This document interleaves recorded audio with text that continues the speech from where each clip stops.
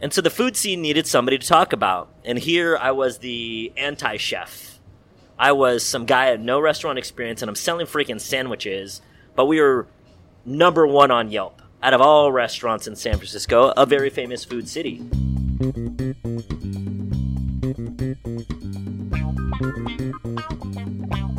We are live here in Pancom Podcast Studios with your show host, Mike Beltran, and the furry ball tickler man himself, Nicolas Jimenez. I just want to know that that's not what live means. Or not I know, live but at all. let me just have my fucking moment, man. We can Instagram it live right now. Oh, if you wanna. man. Instagram Oh, there you go. Live. We haven't Oh. done that since the pandemic, right? I'm not into it. I mean, No, you're- people are you into can. it, though. People were into it. They were chiming in, saying all kinds of ridiculous things. They'll come up with some amazing questions, I'm sure. Nah, I don't know if you know our audience. Guys, Well, I love my you. audience, at Yeah, least. that's good. My That's audience good. actually likes me. We're trying to introduce your audience into mine. That's what it is. We're trying to get your audience of people who like you to get sucked into the audience Yeah, of people who okay. hate Mike.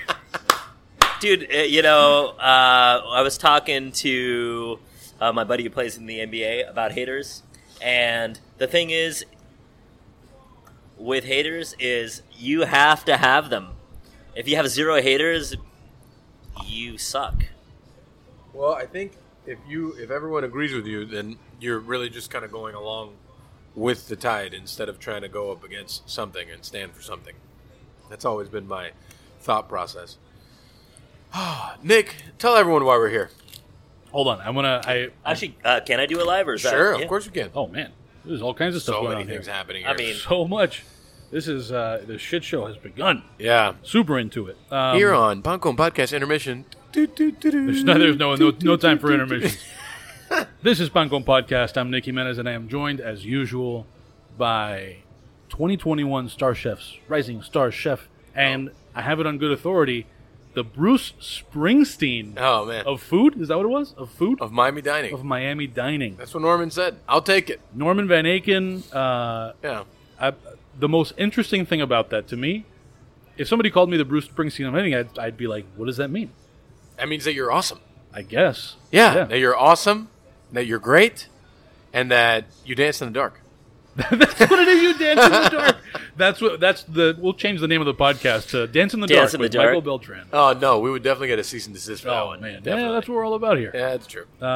We are joined also by this episode's special guest, Ike Shahada. Did I say that right, by the way? yeah. You nailed it. I'm really good at this. You're that's for the first try. Hell yeah! And you didn't Damn. even ask. Can I do it better? No, Oh, okay. Oh. No, because I thought you were saying for the Should've told first him yes. try. Like, But anyways, no. I Anyway. mean, normally people like say it and then they say it wrong, and then they. what do they usually go ask to me. first? Yeah. Like, how do they fuck it up? Shahida or Shahida. yeah. I'm really looking forward to, and I'm sure that you get a little bit of this in California, but the Cubans saying Shahada. If you're going to be here often, you're in for a whole new world. Chada. Ah. Chada. Charito. Oh, man. I'll take it. Yeah, the Cubans, as long as they're eating the sandwiches. There you go. You know, Right. that's usually how I'm. If you're butchering my last name, but you're still eating all my food, that's totally okay with me. That is a good segue into an explanation of who Ike Shahada is. Ike Shahada is the founder of Ike's Love and Sandwiches. So the Cubans won't just be coming for your sandwiches; they'll be coming for your love. Oh, man. Oh, the love, yes. So if you're not familiar with that name, it might be because you mentioned that, what is it, about 2/3 to 3/4 of your 80-some-odd stores are in California. Yes. So if you're outside of California, you might not have heard of this, but seems like you're about to start hearing about it a little more in COVID, right? You guys opened a new franchise-owned store in Aventura, so the Aventura area of Miami, and presumably more to come. I know we were just talking a little bit about the expansion. I'll leave further discussion of that to Mike. And finally, I will note that, because I forgot to give them a little shout out the last time. Thanks. Very brief. They're not a sponsor, but we got hooked up with some cigars by Aganorsa Leaf. Oh, nice. Yeah, we're smoking Guardian of the Farm. Thanks to Aganorsa. Wow. That's all you get. Don't What talk a- about them anymore. They got to pay for What more a than that. name. Guardian Guardian of the Farm is a reference, and you see it on the band, to the bulldog on the farm. I've met the Guardian of the Farm. I just love. I mean, That- it's that such an dog intense is- name. Like, I want to meet this dog. That dog is guarding feel- nothing. I feel. I've met this dog. I feel like I feel like this could be like a mini series or a comic book. Guardian of the Farm. That Like dog- maybe like a late night. If that dog was hanging out with Petey, that Cartoon. dog would be like, "You're moving too fast, bro." Oh yeah. Oh yeah. Pete, where? You didn't. I didn't bring him today. I'm out of here. I know. Petey, my dog, is usually around, but this time he got left out. Gotta snuggle. Thanks to our sponsor, Estrella Damm, the beer brand has brought its month-long Estrella Damm Culinary Journey program, which is running April 1 through April 30th, 2021, at more than 40 participating restaurants all over Miami, each offering gastronomic experiences curated by chefs and paired with Estrella Damm, the beer of Barcelona. I recommend going to maybe Cafe Kush, maybe Cafe La Trova, all the cafes, do all the cafes, have the Estrella Damm Culinary Journey, have a beer, enjoy it. This time around, sharing your Estrella Damm Culinary Journey experience on Instagram could win you a 2-night stay for 2 at Little Palm Island Resort in the Florida Keys. Nick, tell them what they'll get. You'll get a 2-night stay in luxury accommodations for 2, daily breakfast for 2, 5-course chef tasting experience for 2, 1 additional dinner experience for 2, and complimentary resort recreation including kayaking, paddleboarding, Boston Whalers, and Hobie Cat. All you got to do is take a picture, post a hashtag, and look at all the things you get. This is it. You've made it. Here's how it works. First, snap a picture of your meal together with your Estrella Damm and post it on Instagram between April 1st and April 30th. Second, tag the restaurant and include hashtag Estrella Damm Journey in the caption. That's it. The more photos you upload, the more chances you have to win. For more information about participating restaurants and details on vacation giveaway, visit estrellaDammJourney.com. While you're at it, follow Estrella Damm on Instagram at, you guessed it, Estrella Damm. That's with 2 M's. 2 M's, everyone.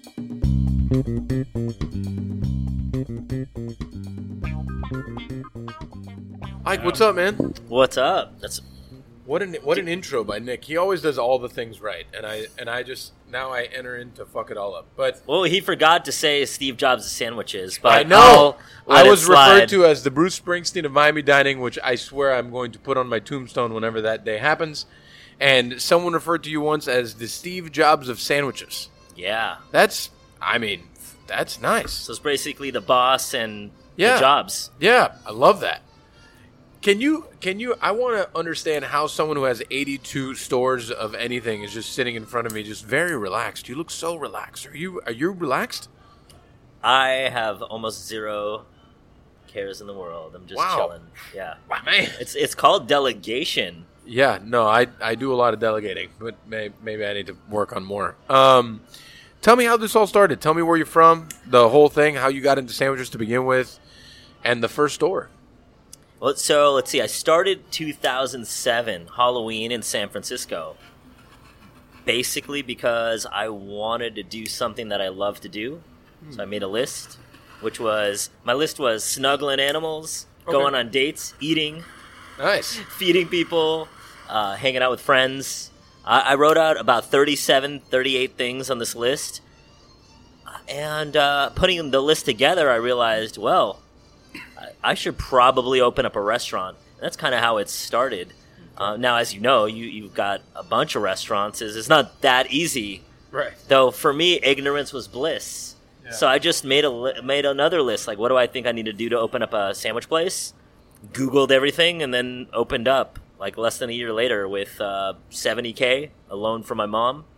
And here I was selling sandwiches and coffee and ice cream in the middle of San Francisco. We're in San Francisco? This was the Castro district, so 16th and Sanchez. Unfortunately, the first location's not there anymore. Oh, that's we got kicked out a bunch of times. Oh, you did? The first location was 400 square feet, Oh, and we wow. were doing about $3 million out of 400 square feet. Shut the fuck Exactly. So the city was like, 400 get square the hell out feet? of here. up. Yeah. You're doing $3 million out of 400 square feet? By year 2, we were doing over 1,000 people a day. Whoa. Let's whoa. just and not to. But I think because it's a very unique model, right? It's not. It's not as straightforward as what people may think of with like a Subway or a Quiznos or something. It's some absurdly long menu. Like there's all kinds of weird shit. And I'd love to get into some of that to give people context for like what exactly this business is that's doing $3 million out of 400 square feet. Yeah, so tell us more about the actual concept. When you developed the concept in your brain, that first time that you wrote things down, what were some of the thoughts that you had that went into the first store and the first menu? So the first menu, the ideas I had, well, first of all, because I never had a restaurant before, and I hadn't at the time worked at a restaurant in my life, I didn't know that coming up with this vast menu was what not to do. Problematic. Yeah, I didn't know that. So for me, it was, okay, what do I love to eat? And I started making, in a sandwich form, I just started making a list. This is a good combo, and this is a good combo. And initially, I wrote out a menu of 25 sandwiches, and then 10 vegetarian sandwiches, because gotta love the veggies. And then I was like, okay, vegans, yeah, they need some love too. So I had two vegan items. Then I made a breakfast menu, because I wanted to be open from 7 a.m. to 9 p.m., added the coffee, ice cream, milkshakes, created these crazy flavored drinks, salads, and my menu started with over 50 items. Like, imagine never opening up a restaurant, and then first day, it was, here's these 50 items.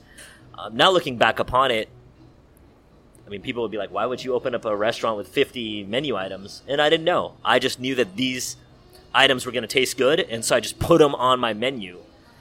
And that was basically the whole entire thought process. Is I love teriyaki and wasabi, so I'm gonna make a sandwich with that chicken and cheese, and then we got to have a basic BLT. We have to do a pastrami sandwich, etc. And just went down the line what do I need to have? I had burgers, and I was like, well, what if you don't eat meat? I got a salmon burger. Okay, what if you're vegan? I got a garden burger. All these things, and it turned out to be. The weakness became the strength, because then all of a sudden people started coming in and thinking, you put honey on a sandwich? All right. You can make a sandwich that tastes like a chicken Caesar salad, but put it in a sandwich and then toast it on garlic bread? Yeah, I'm in for that. And we started naming them cool names. Name the one with the artichoke hearts on it and Caesar dressing, the Backstabber. We had a sandwich called the Ex-Boyfriend. We had a sandwich called the Ex-Girlfriend. And the whole whimsicalness and creativity in the menu, I'm looking at your stuff, that's pretty unique and interesting. But just imagine that as in the sandwich game, and people aren't doing that. There's the basic ass sandwich places almost anywhere you go. Yeah, I mean, and it's not the same, but I understand, because when we opened up Chugs as the pop-up the first time, all of our sandwiches were riffs on classics, but just my way. And it was, for all the people that loved it, there was a lot of people that were like, no. And I was like, no. I mean, I wanted something that was different and interesting and cool. We definitely didn't have 50 items, and we were 600 square feet, and I thought that we had 34 items at our peak, and I thought that was really pushing it. Well, a great job there. I'm gonna have to eat your sandwiches. Yeah, well, we're closed right now. We're renovating, but it's gonna be when when we open, you can definitely come, and we'll have some of those bangers that were there before on the menu again. But I mean, so then, since you had never done it before, how was the first, how was that unraveling at the beginning of opening a restaurant and then learning how to do it at the same time? So the learning of it on the fly was probably the most useful thing, as I'm looking back upon it, because I didn't have something to compare it to and what not to do.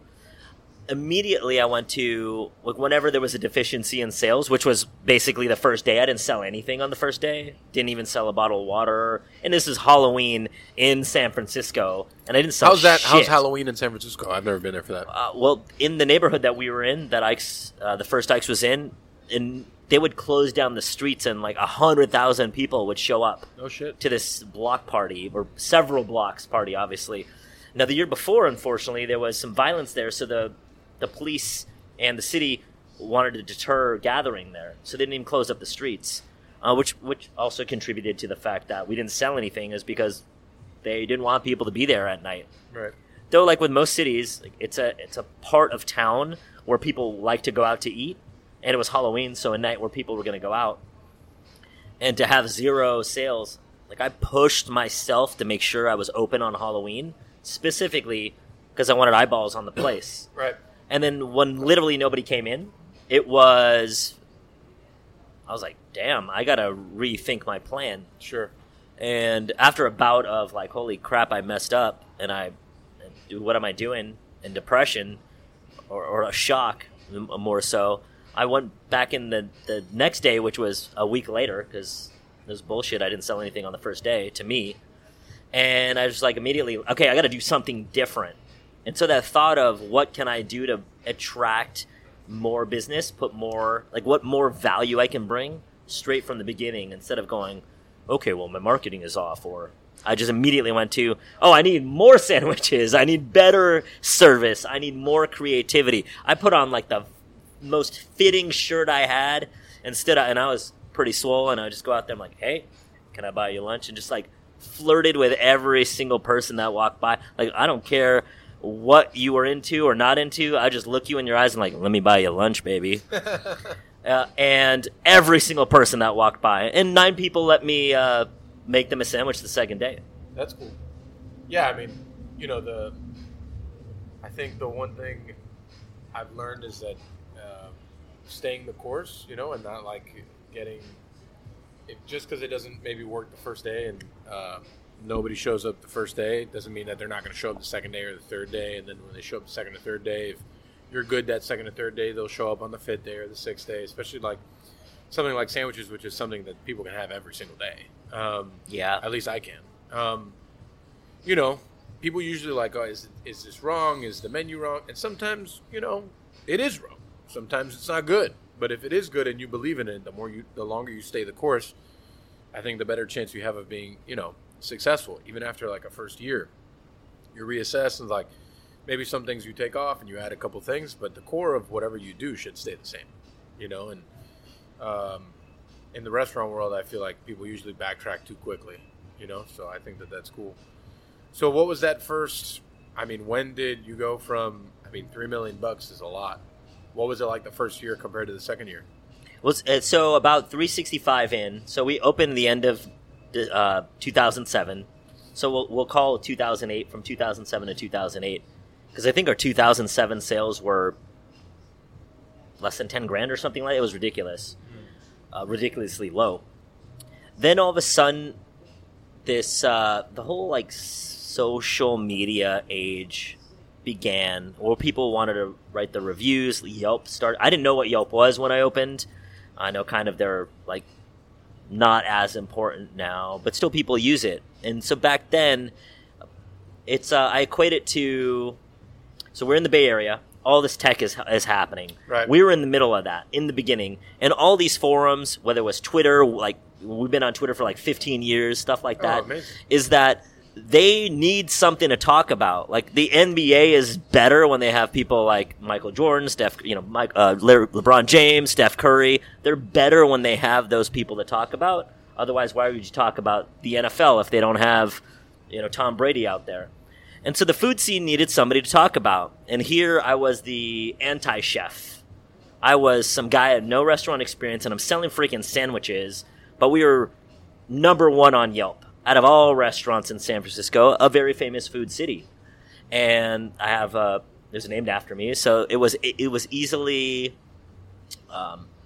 accessible to people. Plus the price point, we were less than $10 back then. Everybody could eat there. It wasn't like a place like whatever Michelin star restaurants out there that you need to book out ahead of time, and all you had to do is stand in line and wait for an hour, and you can get a sandwich at my place with $10. So people were able to leave reviews and tell people, hey, you should come and eat at Ike's. Hey, you should come and eat at Ike's, etc. So we were able we were doubling our sales every 3 months, like starting January 2001, that we didn't even have a time to adjust. It was like, holy shit, we just served 100 people today, and our previous high was like 30. And then we're like, oh my God, now we're serving 400 people a day, and now we're serving 1,000 people a day. And no matter what we did, no matter how far we like got better at it, like now we're better, and now we're serving more people. No matter what happened, whatever we did, however many people I brought in, more ovens and more everything, just the wait was always 2 hours long. And then an hour after you ordered. It was 2.5 years of not a rest, I guess is how to put it. So I didn't, just learning on the fly there, like learning how to be faster, but while being faster and testing things out on people.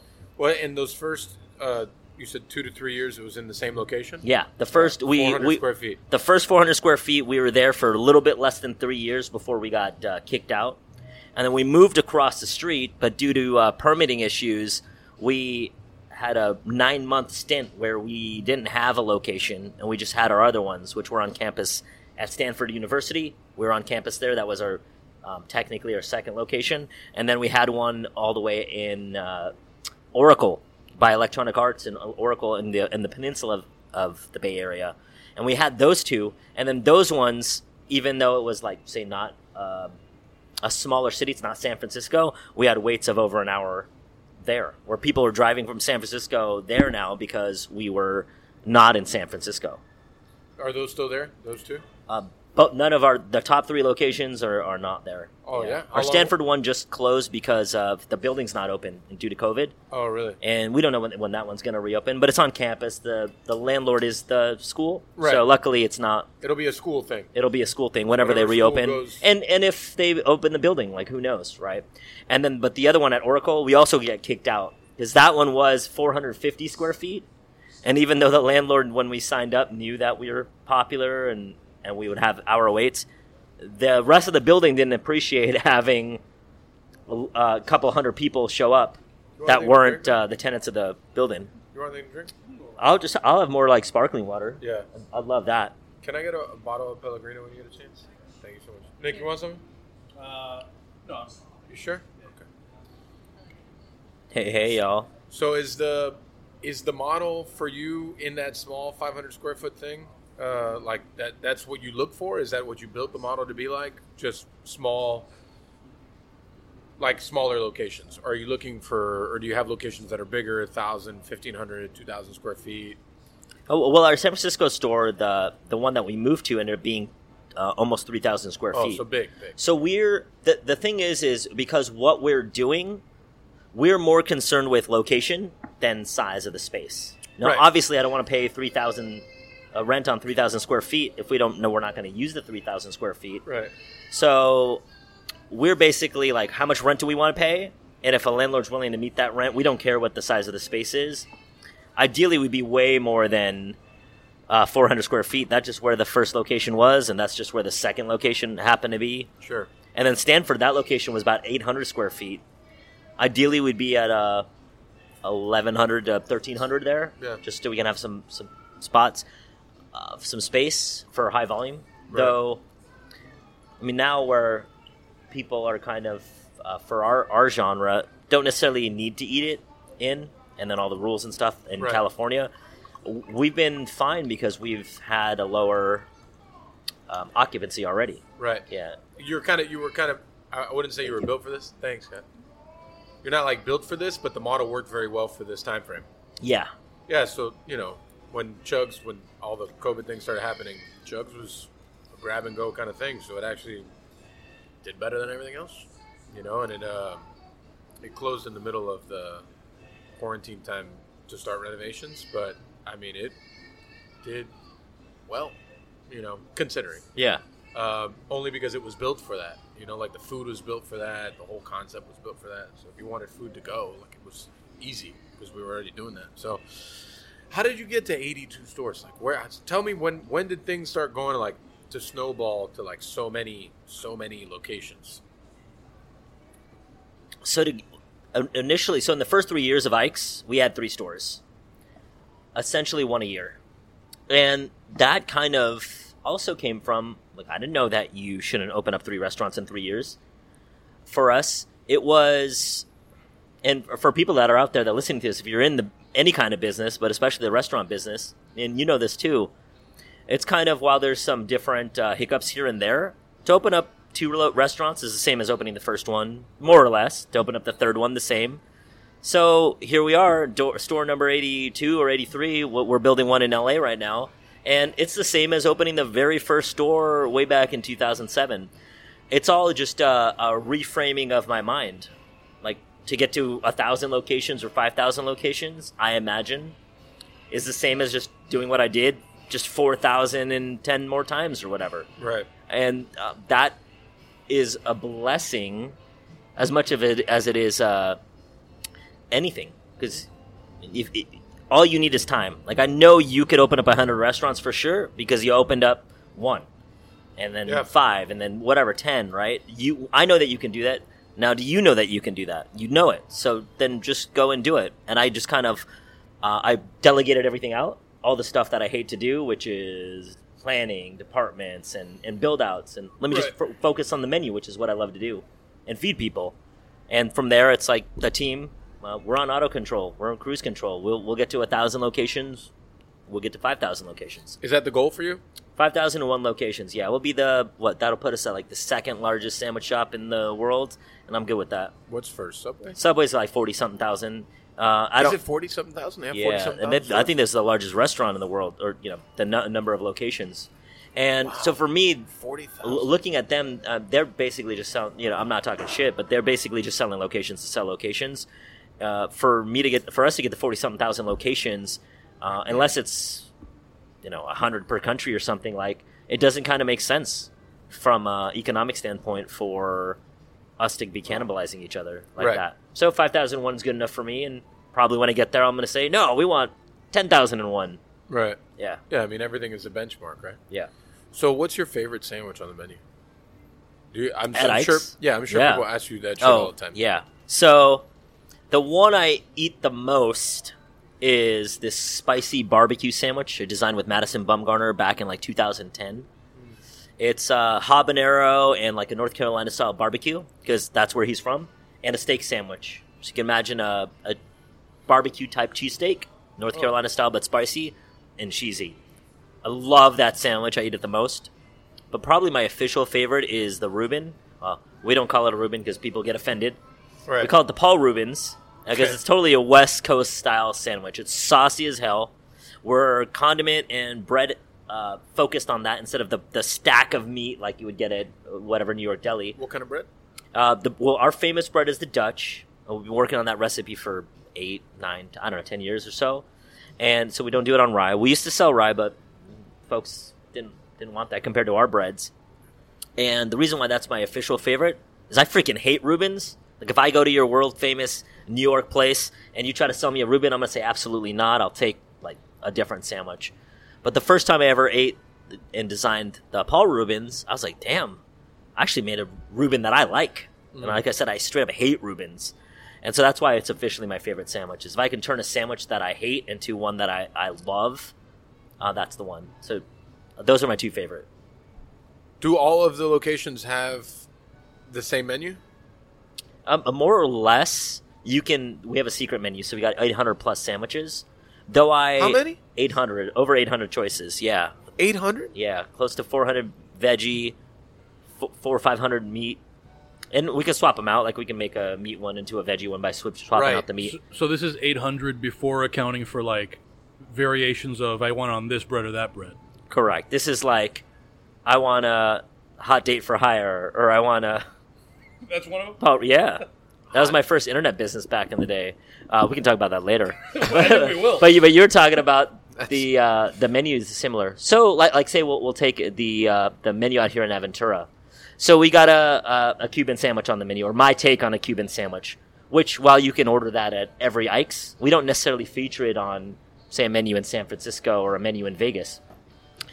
We've got like a sandwich named after Pitbull. Like, while you can get that maybe at another location, we wouldn't necessarily feature that one there. Right. Like in, say, Bay Area, we have the Steph Curry sandwich on the menu that we feature, or a bunch of San Francisco Giants players.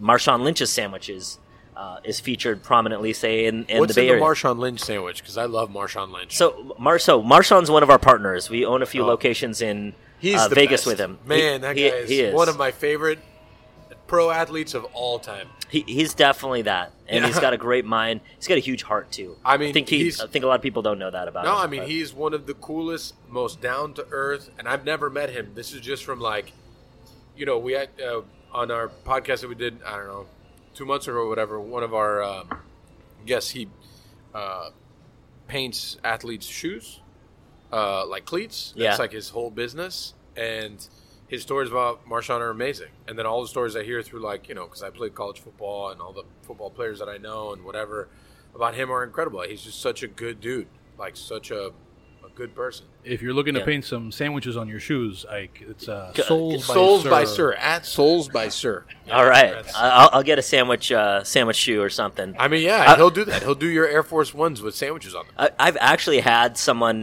they did some Vans, and they hand drew the Ike's logo on it, Yeah. painted it, and then presented it to me as a gift once. So That's what Marcus does. I do enjoy stuff like that. Yeah. You were asking about Marshawn's sandwich. So Yeah. the only thing I don't like about Marshawn is he doesn't like mayonnaise. That's Oh, literally the man. only thing I don't like about him. Other than that, That's probably the only thing I don't like about him either. yeah, it's I like, love come on, you mayonnaise. can't get a sandwich and say no mayo. Like he will get upset if I put mayo on a sandwich. And spoiler alert, Marshawn, I've put mayo on every single sandwich I've ever made you. 100% of the time, I've put mayo on it. I just, rubbed it in really, really, really great. Yeah. But his sandwich is a bacon, spicy barbecue, like mustard thing. We call it Beast Mode Barbecue. He kind of designed a sauce with us. Fried chicken and cheese. No mayo, but I'm putting mayo on it. Wow. Skittles on the side.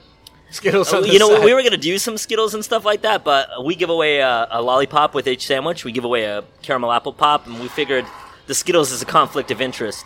Yeah, it is. Plus, they don't pay me, so I'm That's not going true. to give away Skittles. But if you want to put an ad on this podcast, it's ads at dademag.com. Skittles, if you're out there, Yes. we'll take your ad money. I will, too. If you want to make an Ike flavor, we'll do it. Yeah. I like that. Some Skittle bread. So let's go like all the way back. Where you're from, where you grew up, and then, I mean, how... I know I kind of got like an idea of how you got into the restaurant thing, and we'll dive into that more, but tell me about your whole upbringing, how that happened. Well, I grew up in San Francisco, born and raised. Okay. I lived there until I went away to college in UC Davis, which is Northern California, about an hour up from San Francisco.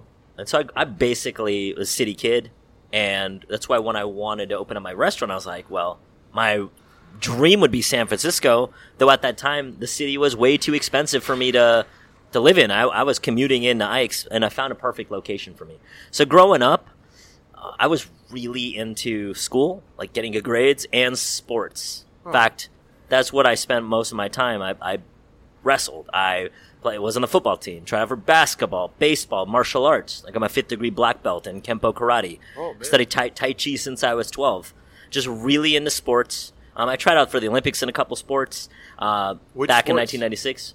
Went to the national championships, or got invited to the national championships for martial arts, and went to the national championships in Greco-Roman wrestling. Oh, man, wrestling is tough, man. And spoiler alert, I don't make the Olympics in either one of those sports, either one of the U.S. teams.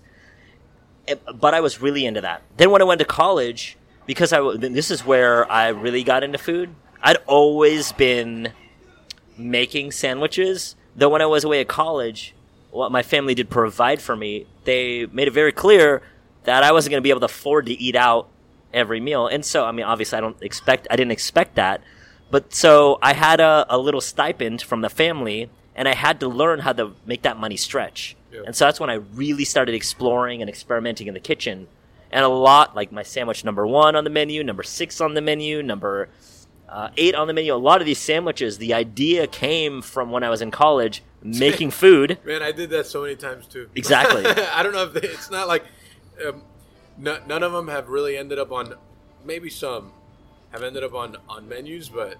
Yeah, I mean, I fucked with food a lot when I was in college. Like, a lot. Oh, yeah. And there was a lot of stuff that I made, and I literally threw it straight into the trash because I took a couple bites. I'm like, there's no salvaging this. You know, for me, it wasn't as much like making the food in college, but it was like I moved to Virginia, so I mean, I've been a Miami kid my whole life, and then it was it's a completely different lifestyle. Virginia. Yeah, and food. I mean, the food was really something I had never experienced before, and I thought it was delicious. So like real American barbecue, Brunswick stew, biscuits, apple butter, the whole thing, like shit I never had before, and I fucking love. But I really loved what I loved was the comforting aspect of their food, for sure. But yeah, I feel you. Like, you know, the college did mold a lot of my food likes and dislikes too. Yeah. Somebody here asked about a CBD sandwich. We're doing a CBD sandwich on 420. A CBD sandwich? A CBD sandwich out in the Arizona stores. California is a little tough on rules, just as a generalization, but for this one specifically. So I've been messing around and testing out CBD sandwiches for the last 2 months, specifically for 420. But because of the rules, we're going to only be able to do it for a temporary. Yeah. How do you mess around with a CBD sandwich? Like, what are your things? Do you make butter? Do you make mayonnaise? Do you make, like, what are the things that you do? So I'll make sauces. So take the oil or whatever and mix it with a flavor, and then I add it to a sandwich. Sure. So I've been messing around with the Chipotle version. Chipotle, I don't want to call it mayo because it's more like butter and CBD oil and things like that. Right. But adding that to a steak sandwich, we'll call it a schmear. And what else did we do? We did like a vinaigrette. So more like something that could be a salad dressing, but I put that on fried chicken, and it was just really crisp and refreshing, and went with the saltiness of the fried chicken, and then made the vegetarian versions as well. You should make some CBD mojo and let me know how it comes out. Oh, yeah? Yeah, because there's oil in it. Yeah. Yeah. Oh, that would be, yeah. Just give it a try. Let me know how it ends up. I'm down. I'm You've been messing willing around to with try it CBD out. anywhere? No, I don't. I mean, I have a lot of, like, my friends that are former cooks that, you know, they cook with CBD and THC and the whole thing. And it's like, my thing is, I'm not great with edibles. So, like, I don't fuck with them very much. You know, like, I'm scared I take a wrong turn and I'm going to be high for a very long time. So I usually just leave it up to the professionals and I just consume. I don't really fuck with them. Make it? Yeah. Yeah. But, I mean, if you could do it and you could do it well, people do buy it. You know? Yeah, at the end of the day, I think it's going to be very difficult for a restaurant to do that as a thing, like as a permanent thing. Some do, but some do it a lot more in cocktail form than they do in food form. Because you're able to portion it, right, when you're doing that, because you're just like, oh, we're going to put one shot, so you can guarantee it. But if I'm smearing some sauce on there, then the way the law state is, I need to make sure that there's 5 grams or 10 grams or whatever I say. But unless we have like a squirt gun or something squirting the sauce on there, we can't do that. Sandwiches on the board. Yeah, and so if you were just adding a little bit of sauce the whole time, I mean, I think we would do a THC sandwich. I don't know when that would be actually legal. But we looked in the permits, and it's like $500,000 for all the locations. So, to get a kind of permit like that, so no. What were we just talking about? CBD sandwiches, edibles, and leaving them to the professionals. Oh yeah, well, 800 sandwiches, man. No, there's no list. I know. Just bear in mind, eventually we want to transition to this hot date for hire.com. Hot date for hire.com. I'm trying to get into the background of his story. He was born in San Francisco. Yeah. Right. Well, my first job when I was 15 was in the circus. I did. Man, there's a lot happening. Oh yeah, you are a loaded character. I think from here on out, we're not talking about sandwiches that much. I want to talk about this circus job. What I mean, there's Olympic tryouts and circuses. My first job was working for Tropicana on my friend's uncle's route, unloading boxes. Your job sounds so much cooler when you were young. Well, I was blessed with the fact that a lot of crazy ass, great publicity happened to me from such a young age. I was on a trampoline team. What's that? Well, in 1990s, a trampoline team. This is amazing. They were making, so trampoline used to be an Olympic sport, but too many people don't know that. But too many people got injured, so they stopped it.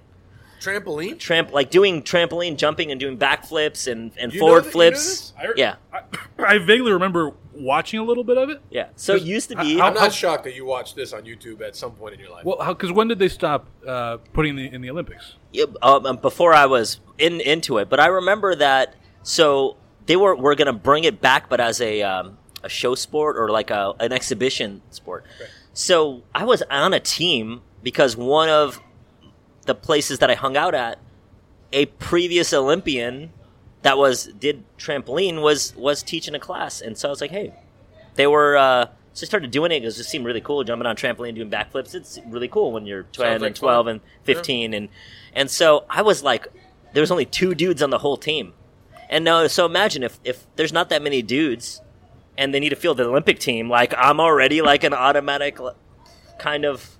I was probably like the 3rd or 4th ranked person in trampoline as a male, and I was 15, and I wouldn't say I was great, but I was definitely cool. So we were on TV, a local news station, and the circus saw us on TV and goes, "Oh, we need to add some of this stuff to our routine." So they call up our coach, and he goes, "Yeah, you guys want a best guy, and here's Ike, he's the best guy. So I ended up going out there and teaching and being a part of like acrobatics with an actual circus.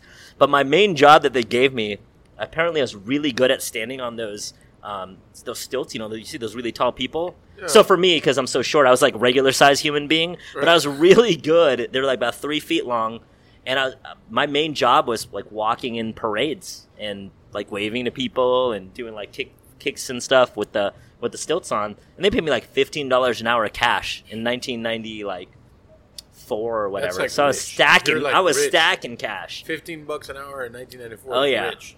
At what age? I was 15. Yeah, $15 an hour, 15 years old in 1994. And way more than I was making with Tropicana. They're not in business anymore, so I can say that they paid me cash, and I did not pay taxes on that. You didn't hear it here first on Ponko Podcast. If you're a part of the IRS, please Exactly. turn off the podcast. Exactly. You're not our clientele. Yeah. We don't want you in here. Hey, first of all, I didn't know what taxes were, but yeah. That was like That was like 30 years ago. I only made a couple $100, so I'll slide you your $50 or whatever I owe. That was your first job when you were 15. 15, yeah. I did that for 15 years old and 16, 2 summers. Oh, that's wild. And then my first paycheck ended up being at Victoria's Secret. What? Go on. Tell me more. Did you also wear stilts at Victoria's Secret? You know what? No. No. I haven't put on a pair of stilts since then. Oh man, you Yeah, should do that for the next restaurant opening. If you still got it, you got to see if you could still do that. Hopefully, it's like a bike, and I won't. I don't know, man. Those things actually look really fucking difficult to stand on. I would really, never really good. That. So I feel like I'm too clumsy for that. So I would never do We had that. a lot of Nick, I would pay money to see you on one of those. yeah, still, so I can If we're teach you. prorating that $15, I don't think I make it to the first 5.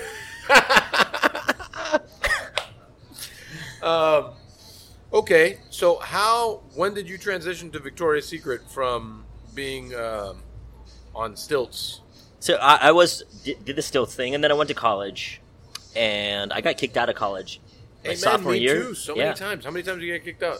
Just the one time. Like I got kicked out, and there wasn't really a reason to attempt again. Now I've taken classes for sure at colleges, but not with the intention to graduate. With more like I want to learn about accounting or I want to learn about creative writing. But the official time, just one time, I got kicked out, and immediately decided I wanted to go into business for myself. So it was part of a family business up until that was '98. So from '98 to 2004. What was the family business? It was a supermarket, liquor store in San Francisco. Oh, cool. And I did that from '98 to 2004. Yeah, I worked at a Winn-Dixie, so cool. I know that life. I know that. I worked in the. I was a bagger first, then I worked. What did I do next? I was stock for the dog food aisle, and I know this is riveting stuff. And then Dog food. Yeah, the dog food aisle. And what did I do after that? Yeah, and then I got fired from Winn-Dixie, and then I went to go work at Norman Brothers. How much You got dog fired. food did they have at this Winn-Dixie A lot, that there man. was like Let a me tell you, whole stocking thing? those things, I felt it was rough, man. I was like fucking 14 years old at the time, 14 or 15 years old, and it was. And now you're the Bruce Springsteen. Now I'm the Bruce Springsteen of Miami Denny. Who would have thought? From the dog food aisle to here, what a journey, everyone! Yeah. What a journey. You know what? Ah, but that's why I got a job because I worked at that Winn-Dixie when I was a kid. I got a job at Norman Brothers later, which is like a small, like family-owned kind of like fresh market here, and that's when I started working in a butcher shop, and I learned how to butcher chickens when I was like 17 or 18 years old. God bless Winn-Dixie for Thank you, kicking you out. Winn-Dixie. Yes. Thank you, Edward, my manager out there, the one that was telling me to go 2 blocks away to pick up those carts. It's all for you, buddy. It's all for you. Yeah. So then, family business, working in a supermarket, and then you went 2004. I want to know where the Victoria's Secrets happened. And Oh yeah. So How big I will for say hire? that the key learnings from the family business was one, how not to do business from a customer service standpoint. Back then, I mean that business was making some cash. Like I was making a couple $100,000 a year as a 22-year-old college dropout or kicked out. I would wish I got dropped. I got kicked out. But also at least the you only first got kicked out once. I got kicked out 3 times. well, because you went back 3 times. Like that's I your own did. fault. I did go back. They're like, "Well, you're out, but we'll let you back in." Yeah. So, I mean, once they kicked me out, I was like, God bless you. Peace out. I'm going to go do this. So, but the first official sandwich I ever sold, like what made me a professional sandwich maker, was while I was at the supermarket, I would there was a meat market there, and I'd go and grab some like exotic meat. I recall I was making an ostrich cheesesteak, and I was frying it up. With that yeah, sounds delicious. exactly. Is that on the Ike's menu right no, now? it's not. It should be. Come on. I don't know where to find some like good ostrich like that. We don't have to have a whole bunch of people prepping in the stores, right? Have an ostrich But day. there you go. I'm down. Oh. So I was making this ostrich cheesesteak in the back, like on my break, even though it was my business. So I was kind of like not on break, and it made the store smell so good. Somebody walked in, was buying some food, some drinks, and beverages, and they were like, "Hey, what is that you're making?" "Yeah, I'm making an ostrich cheesesteak." And the person was like, "I'll give you $10 for it." And I did the math in my head. Oh, it cost me like $2.50. Yeah, okay, I'll sell you this cheesesteak for $10, and then I'll just go back to the meat market and buy some more meat, and then make myself one. So kind of that one person, God bless that person, put in my mind that I could sell food for more money than I paid for it. Yeah. And so my food cost was like 25% on that. Now, in hindsight, I should have charged more than $10 for an ostrich steak. Minimum. But at the time, I was like, $10? Yeah, sure. So I started doing that. And I just make lunch, and people would come in and be like, "Oh, what are you making?" So then I just started making extra. And then I came up with the sauces. Slowly but surely, though, I was like, man, this is a lot of work, as you know. So I stopped doing that. I stopped making sandwiches. I stopped having a line out the door because I was like, this is a lot of work for not that much money. Making like $250 in sales, and then minus. I was like, that's too much work. The business, the supermarket, I just stand behind the register and ring people up and shoot the shit, right?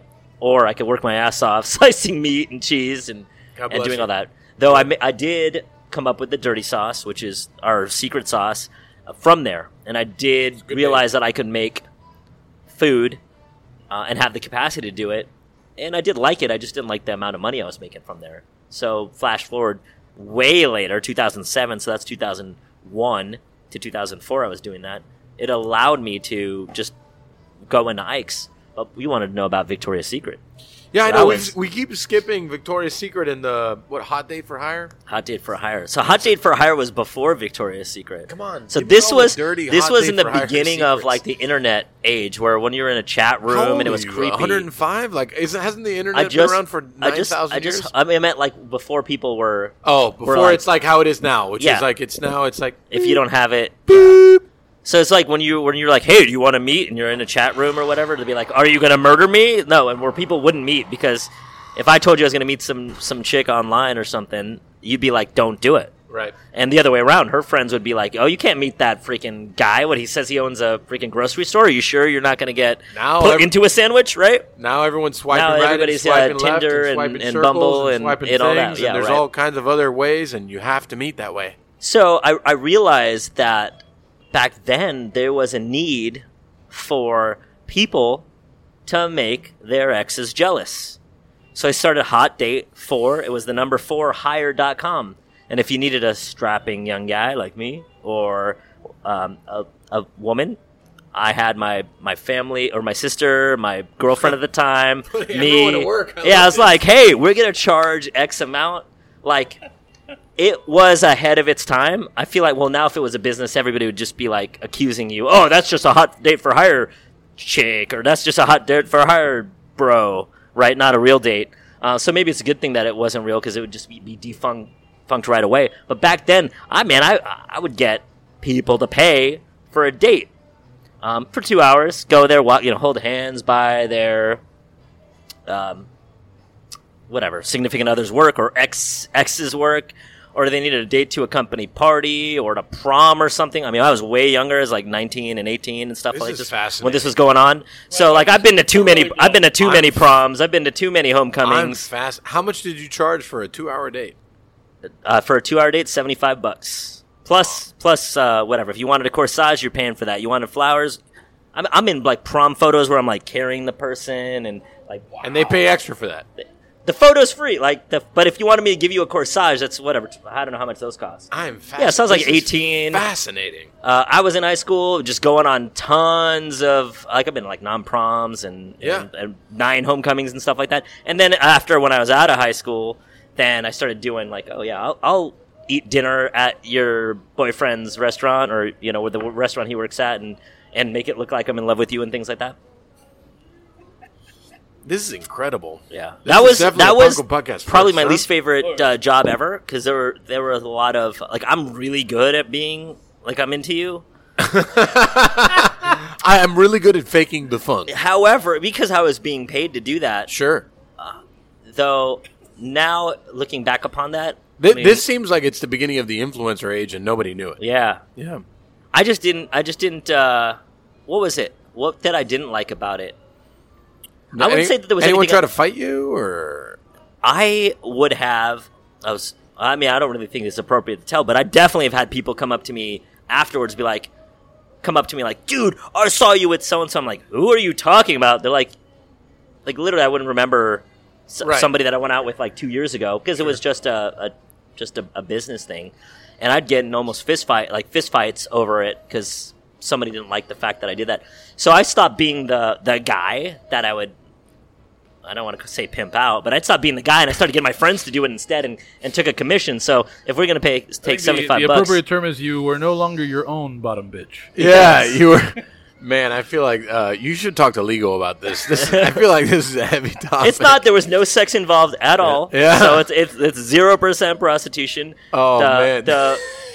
My girlfriend at the time, my sister, like all the dates that happened were 0. Like there wasn't even kissing. So Just holding hands and making people jealous. it was, yeah, there's no kissing. I mean, like, I guess unless I wanted to, I suppose. Right. But like there wasn't any, like you couldn't have slipped me like an extra 50 for, Yeah. for anything. Yeah. Man, what a turn this has taken. So what after... And then Victoria's Secret. And then Victoria's Secret Yeah. happened after that. Yes. Wow, what a segue. Odd Day for Hire led to Victoria's Now, is this going Secret. to help me sell sandwiches? I don't know. Yeah, well, I don't... Well, I have no... I loved my job at Victoria's Secret. So I'm sure. Tell me about your job at Victoria's Secret. How long were you there, and how was that experience? I was there for almost 2 years. I did end up getting fired from that for probably being a dude working at Victoria's Secret, but they Oh, yeah? couldn't legally fire me because of that. Right. So they made up some other stuff. I think Right. officially a client came in and they spent like $1,500 on things, and we had a free item that you would get if you purchased whatever. And they didn't buy that thing, but I gave them the thing for free anyway because they spent like $1,400 or $1,600 anyway. And the thing was like $30 to buy. If you would get this free thing with this thing if you paid $30. So I technically got fired for that, or not technically. I did get fired because of that, but I assume that meant because they didn't want me around Sure. anymore. And no offense, I love you, Victoria's Secret. If it wasn't for you firing me, I'd still be there right now working there, Right. probably super creepy and, Oh, thank and all that stuff. And then I wouldn't be Ike Super creepy. from Ike's. So Victoria's God- Secret, God we bless them. thank you for all the they're Ikes not a sponsor, but they Yeah. can be. And now Again. at dademag.com. Yes, and every year now, in their honor, I make a little Victoria's Secret Victoria's Secret. panty / what is that, boy Sandwich. short, and I make like the actual boy shorts. Like Okay. people that follow me already know that because I post them once every year with a new color, and you can win them. I call it Victoria's Secret because it's literally my first paycheck, which I still have. But to actually answer your question, how it was, man, it was not what I thought it was going to Sure. be, I and feel it like was people would way be- crazier.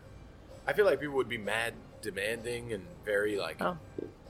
I was able to relate to people in a way that I guess maybe the back then the normal people that the regular type of employee that they had would, because it was probably mostly all female, not 100%. There were some dudes that worked there besides me. Though I was able to come in and the woman would come in and say, "Oh, I need a bra that does whatever." And so me wanting to be great at customer service, and I never wore a bra in my life, still to this day, as much as they asked me to. I know. In the Did fitting you rooms, try I'm like, this I'm on? not going I to put know. this on. This is weird. But I just started asking like my sisters and my girlfriends, and like, hey, you wear this bra, why do you wear this bra? And so if somebody came in and said, oh, I need a bra to run, I'm going to go running in it. Well, my friend Liz, she ran a lot, and she wore this one bra. And I was like, why'd you wear that bra? And she said, oh, well, it supports me, etc. So I was able to just say, hey, my friend Liz wears this bra, and she runs a lot. And so I sold a lot of bras. Plus, I think also because I was a dude, I can be like, that's hot. You should wear that, etc.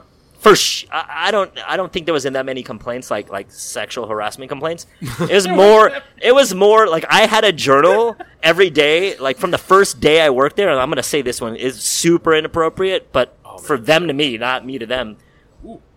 But I was like, okay, I'm gonna get fired for sexual harassment, so I'm gonna track everything. Like I was the one, like the day one I had my journal, and I'm gonna write everything. Wow. Because I want to make sure that I didn't get fired for sexual harassment. For 2 years, that's a lot of Yeah, time. and I did not get fired for sexual harassment. For giving away a $30 bra. And so the first day I was there, and I'm like, okay, don't get fired first. Don't look at her boobs. Don't do this. All these things. Like I'm just like tunnel vision. I will ring you up. Yes, thank you. Have a nice day. And then we close the store. The store closes, and the manager gets on. We have these little headsets so we can communicate. Like, oh, I'm going to send somebody to this room. They're looking for whatever, a push-up bra. The manager, freaking the store manager, goes, hey guys, we need to close real early because I'm getting laid tonight. And everybody there is a woman other than I am.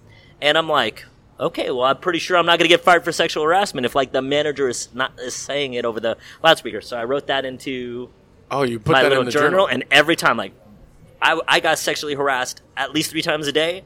Of course, I didn't report it because, to me, it wasn't harassment. Yeah, I liked cool. it, Yeah, it's low-key. great. However, I just want to make sure that if somebody tried to say something, be like, nope, she put gum in my mouth, and she said that, oh, is that all I want her to put in my mouth? I'm like, I don't even know what that means. God. But I wrote it down. Hot times at Victoria's Yeah. Secret. in And California. people are like, hey, you want to come help me show me where the fitting room is? You know, I'm like, okay. You going to help me put these on? Nope, but I'm going to write it down in my book that you asked me to, you know, so. And so then from Victoria's Secret, you went to Ike's. Not straight. Not straight. That's right not about my straight in, dirty yeah. sauce. So there you go. I was like, you know what? I can't sell panties anymore. I'm gonna go sell some sandwiches. No, it was more. So I ended up getting let go at that place, and I also at the same time I worked at this women's ready-to-wear fashion line called BB. Pretty sure they still exist, but as an online retailer. But I had a lot of fun there. B-E-B-E? all Oh, yeah, I remember. lowercase. Yeah. Yeah. And so I had a lot of fun there, and so kind of This whole it time was I more thought like, it was baby. yeah, baby, hey, baby. No, I'm pretty sure it's BB. And so Such a Hispanic. I Baby. would have people and that place was worked on commission. So I'd sell them the bra and the panties, and then sell them the clothes to put on over it. So it's kind of like a full service shop man. on women's fashion. And then you provided the dates. Yeah, then you you know, provided no, the that was dates. before. And then I you wasn't provided no the longer, food for the no. dates. The date thing was a little too yeah, it just didn't work out. So no dates anymore. It wasn't cool. But the Victoria's Secret part and then the BB part, and then I started selling real estate. But in 2005, 2006, right when, like, I sold a home really quick, like right when I got my license, and then after that, every single deal kind of, the banks wouldn't lend, etc. So, which actually kind of led me to wanting to open up Ike's. So I started working at my buddy at the time, my roommate at the time. His dad was opening up a restaurant in Palo Alto, and I figured, well, I'm going to open up a restaurant, and I've never worked in a restaurant. I should go work. So, and then I also worked at Trader Joe's, all in between, like Ike's, because I needed to pay my bills, and I quit all my jobs, the ones that I didn't get fired from, because I knew that I was using them as a crutch, and I wasn't going to actually open up Ike's until I needed to. Yeah, Right. exactly. So I did that. Woo! What a journey What a to ride. Ike's, man. And here we are. And here we Hopefully are. you don't air all that inappropriate stuff that I said if it was inappropriate. Things don't get cut here. I mean, you can ask all former guests. Things don't get cut here. Well, that's all good. No. You're on Instagram Live. You know, yeah, I know. I'm living it right now. I'm just, I don't care, but Yeah. other humans Legal, man. care. I know. Yeah. So, okay. So now Ike's opens. We already kind of talked about the first 3 years of Ike's. You had 3 locations the first 3 years, Yeah. right? How did you get to 82? I mean, that's a big jump, 3 to 82. I mean, we have to talk about 79 stores. How did that happen in between? You know, like what years? I mean, you've been So it's been what, 14 years, right? let's see. Yeah, 14. We opened in 2007, so a little over 7. 13 years. Yeah, 13. And let's see. So by year 2010, there was 3 Ikes. By 2012, on January 1st, 2012, there was there was 4 Ikes. By January 1st, 2013, there was 13 Ikes. So we opened up 8 locations, 9 locations. 9. Within 1 year. And that was the biggest, I don't know what to call it. That was the biggest leap, but also it was one of the things is like I was totally that guy that, I need to be there and I need to run everything and I need to make sure I touch every sandwich and everything needs to be 100% the right way. And then, but like for those that are listening that are in the restaurant business and or any business is, for sure, if there was 2 of you, there was 2 of me, and I walked in on myself at Ike's, or you walked in on yourself, you would judge the hell out of yourself. You would say you're slacking here and you're cutting corners there, and because realistically, none of us are ever 100% efficient 100% of the time. Ever. None of us. No matter how big of a perfectionist I am, you're gonna judge. You would judge yourself if you were your own employee. You would judge yourself. I judge myself every day. Yes, exactly. So I started thinking, well, if I would talk shit to myself, then I gotta ease up on everyone else. And I started thinking, well, they can't mess up the recipes. The food's good. And as long as we don't give a vegan sandwich with meat on it, we can't really mess up. So I was like, all right, I don't want to limit myself, so let's just open all these stores that we had. And then I was like, whoa, we opened too many stores. But that was basically the biggest hurdle from the opening store standpoint, was to get over the fact that it ain't going to be perfect. No matter what. I can't be there 100% of the time anyway. And even if I was, it wouldn't be perfect. Like, I forgot an avocado on somebody's sandwich. I accidentally misplaced the tag, and then the sandwich comes out 45 minutes or an hour later, and had to, be super, whatever, nice to them and apologetic. That's the word I'm looking for. So if I'm going to mess up, then of course someone else is going to mess up too. And then here we are. It's like, hey, just don't give a vegetarian a meat sandwich. You're good to go. Yeah. I mean, that's like sacrilege. The vegetarian can't have any meat. And unfortunately, we have. Huh? And unfortunately, we have given a vegetarian meat sandwich, right? I mean, because no one's perfect. This shit happens. And it's tough, especially with us that, like stocks, it's just broth. There's veggie stocks. There's meat stocks. There's so I've seen all those things, and it's tough. It's really hard to, accept the fact that we fucked that up and, okay, now we have to address the issue, but it's part of life, and it does happen. Yeah. So then, you said year 4, you opened 10 more locations, right? Yeah, so we're by 2013. So what would that have been, approximately 5 years and a few months in? We were at 13 locations, 12 or 13 locations, right around there. And then we stood back. I think that year we only ended up opening 1 location, kind of wheeled it back in, and then boom, we went from 13 to 20 something. We're we already opened up 8. We should be able to open up 15 or whatever. And then 2 years ago, we opened up 20-something locations. This year, we're going to open up 20-something locations. This the goal, year? 2021. So in 2019, we opened up 20 locations. During COVID, we only opened up 3 locations, but then we had 3 that are still closed because they're in malls and things like that. So we had a net of 0. And then 2021, we're planning on 21 locations. We've got 1. I don't know how many we opened already so far, 3 or 4. Right. So the goal would be over 100 locations by the end of this year. So where are the other ones going? The other new ones? Yeah, you don't have to name all of them. Yeah, a lot in Southern California. We're doing a big push there. New Orleans, Houston, hopefully another one here. Where else are we opening in? Where are you looking at? Vegas, Utah. Where are we looking? I'm not... It's more like the landlord's got to come in and flirt with me, I totally understand. Yeah, I mean, they got to come to you. You know how it is, right? Yeah, I mean, when you engage them, they already have the upper hand. When they engage you, you have the upper hand. I feel like I'm the hot date for hire, and if you want me in your restaurant, you want me in your location. The landlord needs you to equate the worth of their property. As long as you have a viable long-term business, it shows that location is good. Yeah.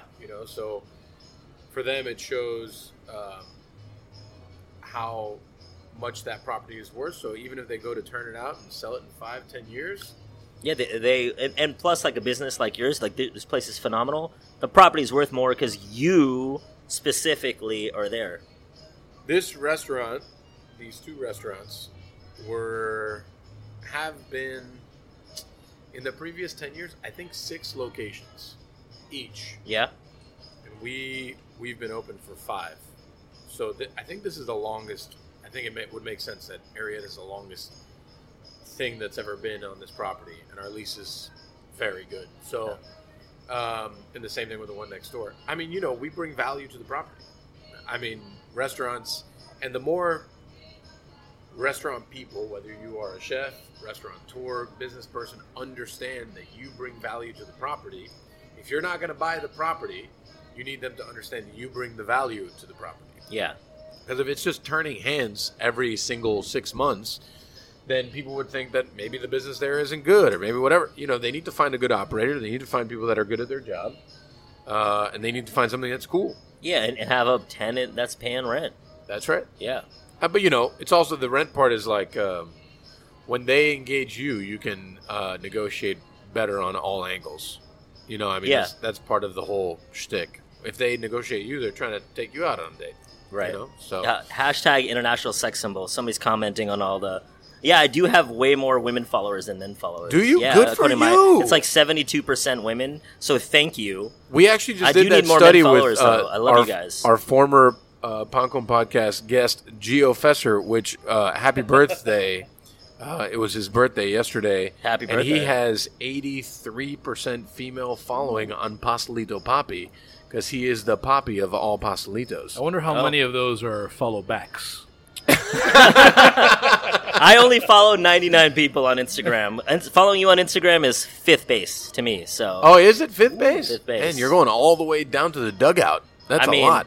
It's like you got to do your home run trot. Like if you want me to follow you, I know y'all follow me, and I appreciate you, and I love you. Though if I go on there, I follow 99 people. I can't even see my friends' posts. Yeah. Like the Ike's feed, they follow like 700 people, and when I go log in there, there's like people I don't even know. Yeah, I don't it's a remember lot. how I know. So It's a lot. Yeah, I like all of our locations to only follow 305 people. 305. Yeah. Is that like a number to you, or is that the address? That's here our or something? area code. Okay, 305. Yeah. Got it. And but Arietta only follows like 22. It's just a 22. lot. It's Yeah. a lot to like keep up with and care about. It's just too much for me. So Sorry, babe, I don't follow you. I know you. this is You, so you, good. you message me often. I freaking love you still. Oh man, who is this babe that you don't follow? Let me think. I just called her babe. It's probably inappropriate in 2021. No, she careful she with slides legal. she slides into my DMs. Does she and- slide into the and- DMs? Not in Do an you- inappropriate do you get way. a lot of people trying to In get a your sandwich? Appropriate Hey, way. you know what I'm saying? Hey, my followers know that I post my inappropriate DMs. Oh, do they? Yes. Ooh. Oh, that's I so I good. block them out though, so nobody actually sees who sent it. Oh man, that's So I good. get That's a good follow. yeah. So, For all of our listeners, my recommendation today is going to be follow Ike. yeah, Just at so you- Ike Shahada. IKESHEHADEH. So 2021, 20 locations. You're trying to open up another one in Miami, and you have Utah. I like Utah. I just went to Utah. What part Yeah. of Utah? We're doing, let's see, St. George. We're doing Lehigh, hopefully Park City, Salt Yeah. Lake City, I was just in Park City. It's Sandy. Like, we're going to do like 10 or 12 in Utah. so heavy West Coast. Heavy West Coast. Well, we're seeing that the brand recognition as we're moving west to east, from west to east, is better. Like, instead of just plopping up, like we plopped up in Austin, and it took us a while to generate goodwill. Same thing in Phoenix. We've been there for 7 years, I think, and now, like pretty recently, if I'm walking down the street, people recognize me and like ask for photos and things like that. Where in San Francisco, that happens like every single day. So it took us a while. And here we are, and not too many people know even what Ike's is. So I prefer to do it that way, although, I mean, we're going to open up in New Orleans, and we have no brand recognition there. Yeah. I love New Orleans, by the way. We're going to have a lot of fun in New Orleans. So how's it been opening in Aventura? It's been, well, one, I like the area that we're in. Yeah. It's been fun, like, coming out here and being a part of the community here. And I also noticed that, I mean, we opened during COVID, so I don't even know what the full potentiality of things are. It's good. Yeah. Yeah, it's good. I mean, when Miami, And Miami's pretty open, and but when it reaches its full tilt, it's very good. And as I said earlier, I do come here once a month, so I enjoy being around here, which means then hopefully the brand will end up expanding more and more. Because when I'm here, I get to do stuff like this, but also I can learn the community more, and then also learn where to put the next one, and the one after that. Right. And we want to do 40 in the state. Yeah. I don't know how many in South Florida, but I mean, South Florida, very dense South Florida-wise. Just with people. And when you get to Middle Florida and Northern Florida, it's different, but because you have a pretty good already understanding of college crowds. If you were to go up north and you were to hit those college campuses, it would be nice, because they're big on that. The ones that are those college towns, they're hardcore college towns. They all eat in the college town. It's a big thing. So that could be interesting. Man. So how much time have you actually spent in Miami? I know you said you come once a month, but I'd say each trip's about 2 to 5 days. Yeah. So probably all time, a month's worth of time. Yeah. What have you done here that you enjoy? Eat. All right. Love to eat. Favorite spots? I haven't had the chance to repeat a location yet, so I don't know what would be my favorite. Although, like I said, I will definitely be bringing people here. Cool. I had the bone marrow oysters. Man, yeah. I'll eat 2 dozen of those, no problem. But I haven't had a repeat visit anywhere but Ike's so far, being out here. Where have you gone that you enjoyed though, from your times that you were here? I love. What's the one with the mermaid in the front? Oh, I feel like I know this. Oh, hold on. I got it in my phone. Oh, I love Michael Mina's new place out there. Oh, the fish one. Ornos. Yeah, Ornos. I love that place. Let's see. Yeah, Ornos. I went a couple months ago. It was really good. And then I got a photo of it. Melinda's. Oh, in Wynwood. Yeah. Yeah, cocktail bar. It used to be the Electric Pickle, which was I really like that spot. Yeah. Yeah, the Electric Pickle was a legendary bar spot in Miami for a long time, and then it changed over to Melinda's. It has food, right? I haven't been since it changed to Melinda's. I had some oysters there last time. I like that place, and it's great ambiance. Cool. It's on a I would probably go back there next time. There's a lot of stuff in that area. Yeah. Lots and lots of stuff. So those are my 2 favorite non-Ikes. Oh, no, I ate here, so I'll call it this place, too. So those are my 3 favorite spots in this town. Ornos is really good. I never went to what it was previously because they had it before and then they changed it over to something else. But this new version, I went because we actually have some former company employees that work there now, and it's really, really good. The location is very nice. I like it. Yeah, very nice. And it's across the street from Ike's, essentially. Oh, is it? Yeah, it's a 10-minute walk from Ike's. Yeah, so not far at all. Yeah. So out of curiosity, just because I'm sure that you've put in the kind of research because of the model that a lot of our other guests have not. Because a lot of the other people that we've had on have either been people who aren't looking to open as many stores or even have as many stores as you have now, or they're very South Florida focused, right? Like Mike, for example, just to use an example, your head is in Miami. Yeah, South Florida for sure. Right. Miami specific, definitely. Right. So in the course of just looking into South Florida, what are some things that you learned about it and how it compares to other markets for a business like yours? Because I'm thinking, for example, isn't Hialeah nationally one of the highest concentrations, for example, of quick service restaurants? It is, and that's where a lot of people actually test out their fast food concepts. Right. Is Hialeah. Okay. So I wonder, in the research that you've done, what have you learned about Miami that maybe Miami doesn't even know about itself? Because it's not like most people give this sort of thing much thought, but you're, I imagine, sort of surveying the landscape. What is it about Miami that you see this is what I would say is different about this place? Well, I'll say I don't know if it's different, though. There are many towns where people that are food towns that people are willing to go all the way across town. LA is not one of those towns because of traffic. It's a fucking nightmare. whereas, like, say in San Francisco, people will drive an hour and a half for a Michelin restaurant every day, right? That happens all the time. And what I'm noticing here is we want to. It's like a split. There are some people, or there's a subset of people that are willing to do that for food, and there's a subset of people that aren't.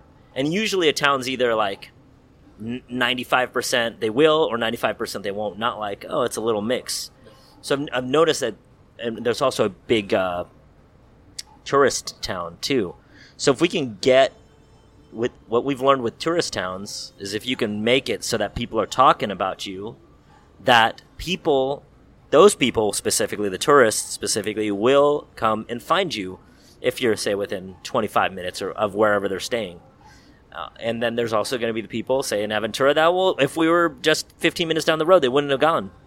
So Yep. we're really looking. I guess the thing is there's very few cities that are like that, where it's, a mix of both. Right. It's usually one or the other. Right. Yeah.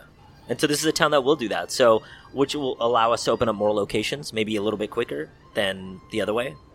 Cool. Yeah. So we're like a little bit over the hour mark.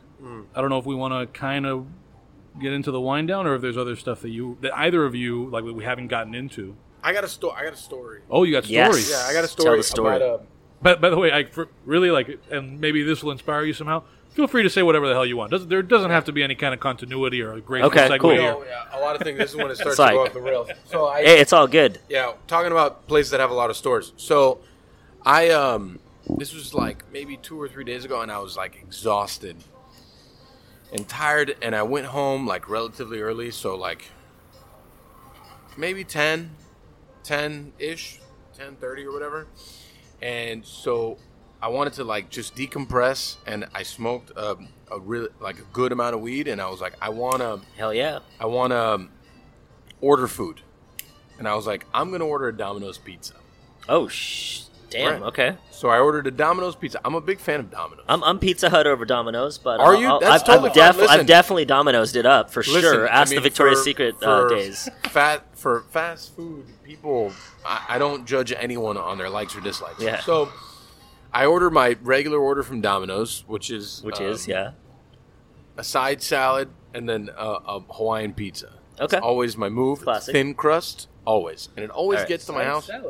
Always, you gotta lighten You it up. gotta, You gotta lighten it up. you gotta somehow, roughage right? it out, right? Yeah, you got a Yeah. little bit of roughage to clean yourself out. And and it always gets there within 25 minutes. And honestly, I have Domino's from everywhere, and this store always makes the best pizza. And it's like, I feel very fortunate that it's 5 minutes away from my apartment. So, anyways, I order and I start watching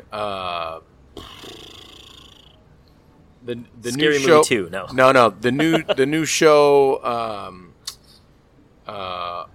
Winter Soldier, whatever. Oh, the Falcon, with the right? Falcon, yeah. Yeah.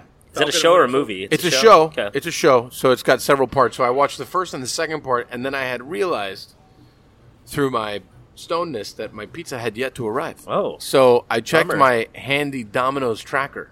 Great idea. The Domino's app. Right? Yeah, on the Domino's app, because I do have the app on my phone. Hell yeah. They used to have like a little cartoon guy with a pizza paddle. I miss Right. him.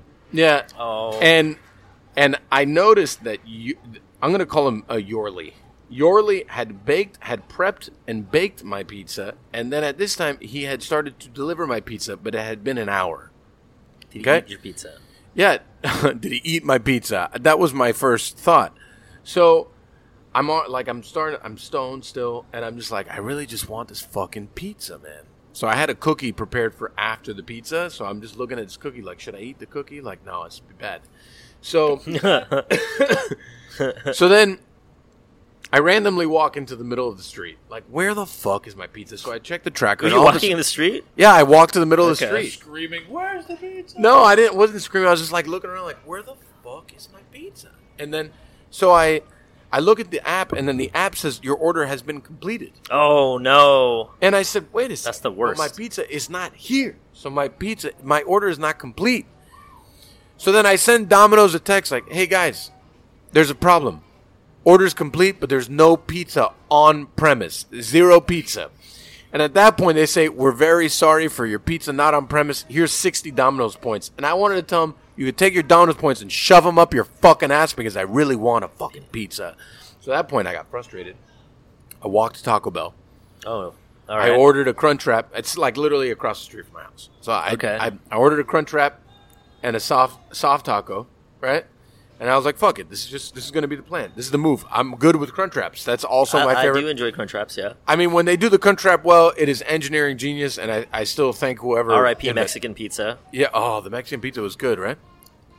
So then I go and I set it up. I take another hit from my bowl, and I'm just sitting, and I'm like, relaxed, and then, I'm watching. Then I have already moved on to the next show, so I went into NCIS. Because I do enjoy a good season 15. Which one? Miami or what? No, the regular NCIS. Okay. Yeah.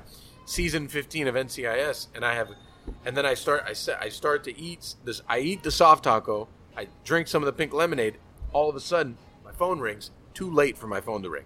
People know that work for me, unless it's barring a fucking disaster. Do not call me after 11 and do not call me before 11 because I'm usually doing things that don't involve me wanting to talk to people from work. Yes. So my phone rings, and it's a random number. And I'm like, whatever this is, I don't want to talk to them. They call me again. And I'm just like, there's a problem. So all of a sudden, there's a knock on my door. Right? So the door knocks, and I walk outside, and it's a Domino's kid. Kid couldn't be more than 18 years old. Sweaty, overweight. And he's just like, here's your order. I said, man, what's going on? It's been an hour and a half. The order was complete 30 minutes ago, and I wanted to be mad at this kid, but this kid looked so beaten by what had just happened to him, right? So I asked him, I said, Yorley, tell me what's happening. Talk to me. Talk to me about what's going on. So then he tells me, he said, listen, man, let me level with you. We're understaffed. I didn't know what to do. It's just us two guys on bikes, and then his homie, it's just him and his homie on a bike, a Domino's bike, and they're sweating like hard. It's like they had just been in the Tour de France. Like, it was just like hard sweat, shirt sweaty, pizza sweaty. And I'm like, what's happening? And he's like, we're understaffed. I don't know. I said, listen, are you the manager? He goes, no. I go, so you prepped my pie. You baked my pie. Then you put the pie on a bike. You and your buddy over there. Then delivered like 20 some odd pies in the last like hour. He goes, yeah. I go, your manager has done you a disservice, sir. And I feel very sorry for you. I'm not going to complain. I'm going to take the pie. I'm going to continue to give you the 30% tip that I gave you. And I'm sorry. But I'm going to address this with Domino's. And Domino's, if you are listening, I want you to know that on 27th, in between US 1 and Coral Way, your managers are doing a disservice to those young kids because they are working very hard for you. And you are not doing the same for them. That's all I got. I'm happy you got your pizza, though. I did get my pizza. But I had already eaten the Crunchwrap, and I was already dedicated to Taco Bell. You can't go from Taco Bell to pizza. At that point, it was a mess. Can you? Mexican pizza back in the fold. Yeah, I know, but that's a different Mexican pizza. It's a different experience. Just sprinkle that shit on the Mexican pizza. and pizza, yeah. At that point, I had destroyed the Crunchwrap Supreme. I had dedicated to my pink lemonade. Did you eat the cookie? Of course I ate the cookie. Okay, just checking. Of course I ate the cookie. The cookie was very good. That'll be part of my parting recommendations. The cookie. Very good. Yeah. Is there any ground that we didn't cover, Ike? Well, personally, I don't order food for delivery for those reasons. I'd rather just make my own. Oh, let me ask you: all 82 of your locations, are they on Uber Eats? Yeah, we like launched with Uber Eats back in the day. What do they charge you? Too much. They charge too much, and at the end of the day, with those, like, I can't believe that.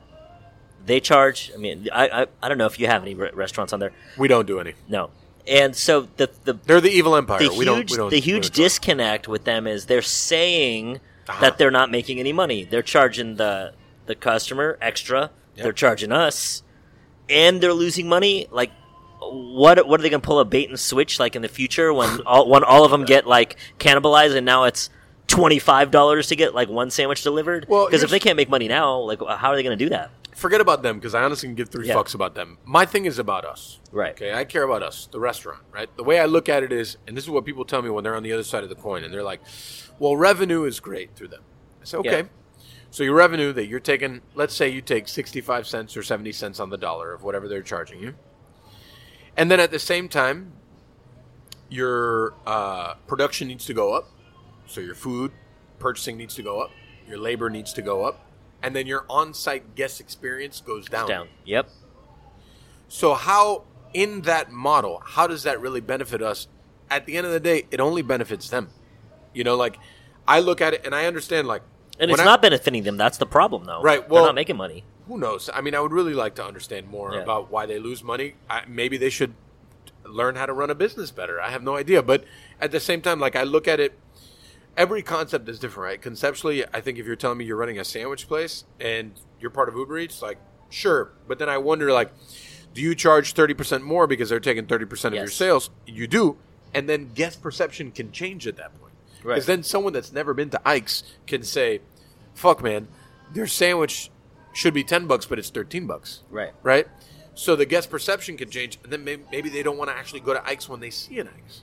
So there's so many angles of it that I think I would like to tell them to go fuck themselves, and I essentially do, but that's why I have such a problem with it. And it's like, I understand conceptually delivery, like, I made a conscious decision to go to Domino's because Domino's does their own delivery. Yep. That's why, like, I actually, like, I was like, let me open up this app, right? This is a whole other fucking ball of wax. But I opened up the app of the Uber Eats app, right? I said, let me see what these losers are offering, right? So the losers are offering all the same shit that I could walk to because I could walk to Taco Bell, which is right across the street. I can go to Denny's and I can pick up the food. And then all these other plethora of things that, to me, when I looked at them, these are all ghost kitchens. Almost every single one. Not one of them was an actual kitchen. Not one of them was an actual restaurant. So... am I going to further double down on the destruction of restaurants through the ghost kitchen and Uber Eats? No. I just went to fucking Domino's. And people could tell me, they could talk shit to me because I eat Domino's and pizza, whatever, but they deliver their own fucking shit. You know, they're not looking at Uber Eats to do it for them. And at the same time, they're not adopting the destructive nature of what a ghost kitchen is and their entire, like, thing. So, I mean, because you can look at the app and be like, Billy's wings and fries, like, you know, that's not a real fucking place. You know, like fucking Tata's arepas. Like, listen, man, like, I know the places to get arepas in Miami, like none of them are called Tata's, right? And then also you can go and it's like, where's this located? You look at it, it's like in the middle of like a fucking warehouse district. Like, listen, motherfucker, I know you're not fooling me, but at the same time, a lot of people don't do the kind of research that we do.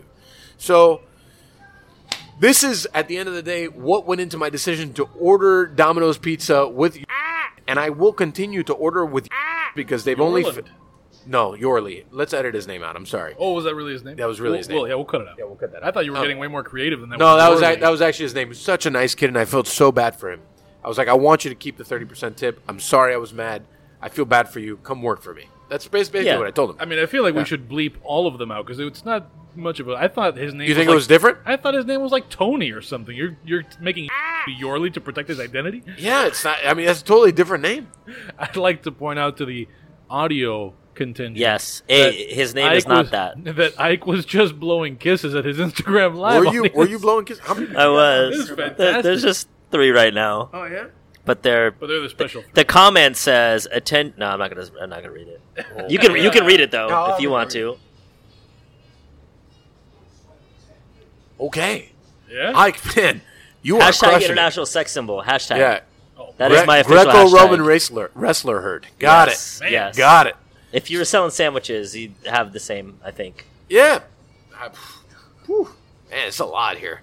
Yeah, I bet. So I wouldn't know. yeah, I back to that. This is why I make a conscious decision to order from Domino's and not from Uber Eats, and I will continue to do that, and I will continue to order from the places that deliver their own shit. But personally, in my life, I've ordered less than this many times from Uber or DoorDash or whatever.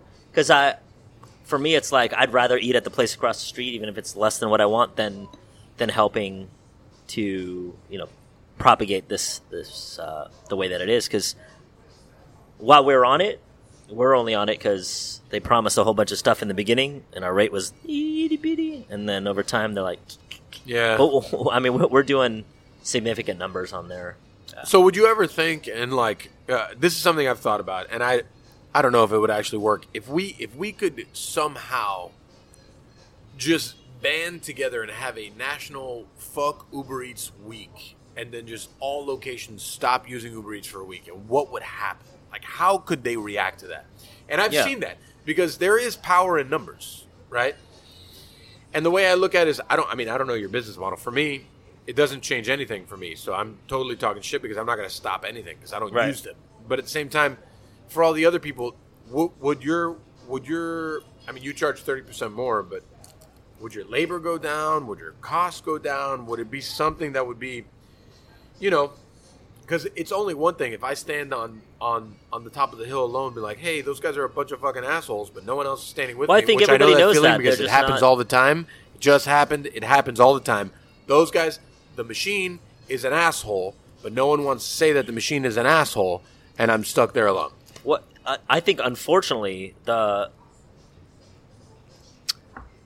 drawback there is it's not Uber Eats' fault or DoorDash's fault. It's the person that's willing to pay $25 and then tell you that your business, like, I don't care if your business suffers because of it. And yeah, I know it's not you specifically because you don't do it, but the person that's like, oh, I could go to Ike's and get a sandwich for $12 and look at somebody and tip them versus I'm gonna spend double.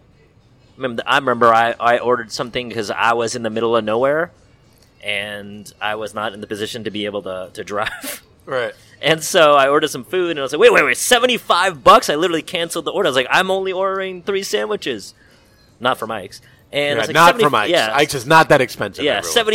$75? I'm like, nah, forget it. I'm just going to eat the chips and salsa that I had in the fridge instead. Right. But somebody's paying that. Otherwise, they wouldn't be charging that. Yeah. So it's one of those, and as we're people have been used to being at home for a year now, it's going to change a lot of you're going to have to change people's habits. Like, the good thing about places like here is, you know, I said I want to bring like dates here. I want to hang out here and have a good time with my friends here. That you can't do off of Uber Eats and DoorDash. So that's going to be the stuff that will change or not change. Yeah, like I said, conceptually for every place it's different. You know, for us, part of dining at Ariete or Nave or Chugs or, you know, and Chugs may very well be on one of those loser sites. I have no idea. I haven't really dove deep in my brain on that. But, like, part of dining here and understanding the restaurant is part of dining here. You know, it's part of the thing. Like, you can't box that experience into a paper bag and a box and deliver that. You know, the music, the feel, the vibe, the lighting, the food being hot, a la minute. We make it a point. We cook everything a la minute. Like, we're not going to I mean, you're getting a fucking piece of fish 30 minutes later. You're going to be mad about it. Like, it's not going to be good. You know, it's not going to be good. So, I don't know. I'm going to continue to fight that fight because I think they're fucking trash anyways. Yeah. So there. Yeah, that's where we're at. And then, you know, that Uber Eats rep that reached out to you, whenever you want to come on here and you want to talk about your things, man, I'm more than welcome to talk to you in person and not get edited at all, ever, about the things that we want to talk about. Right. Yeah. Nick, we leave it in your hands once again. Yes. So we'll start to do our wind down thing. New contest idea: win a date with Ike. Okay. Win a date Got with it. Ike. Well, I mean, when Otto was on here, he was, which we just published that episode. He was giving away sandwiches. If you want to do a Pancom podcast, win a date with Ike raffle here. Oh no, that's what they're saying. I don't, you know. Yeah, he's like, no, we're not giving away sandwiches or a date. Get out of here. I mean, if somebody wants to take me out on a date, it depends on the restaurant. You take me here, I'll eat with you for sure. Let me know. They're paying the tab. I know what to do. It sounds like you might have people there who'll pay the tab. Yeah. So we always wrap up the show with shameless plugs, but before shameless plugs, our parting recommendations.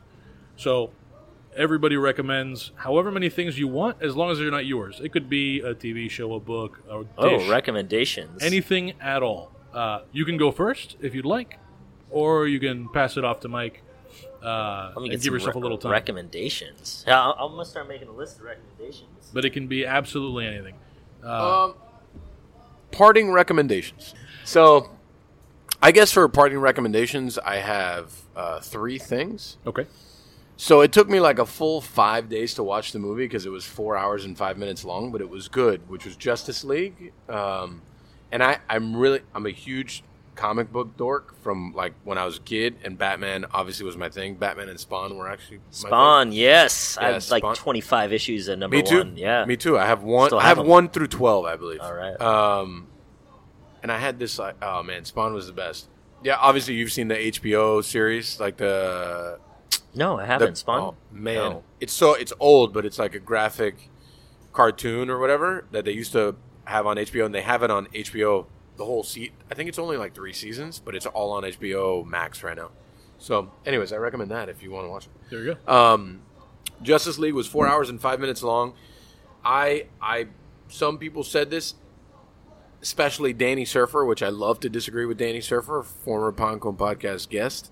That Justice League was better than Avengers Endgame And Infinity War. And Infinity War, and I have to agree with him. It was better than both.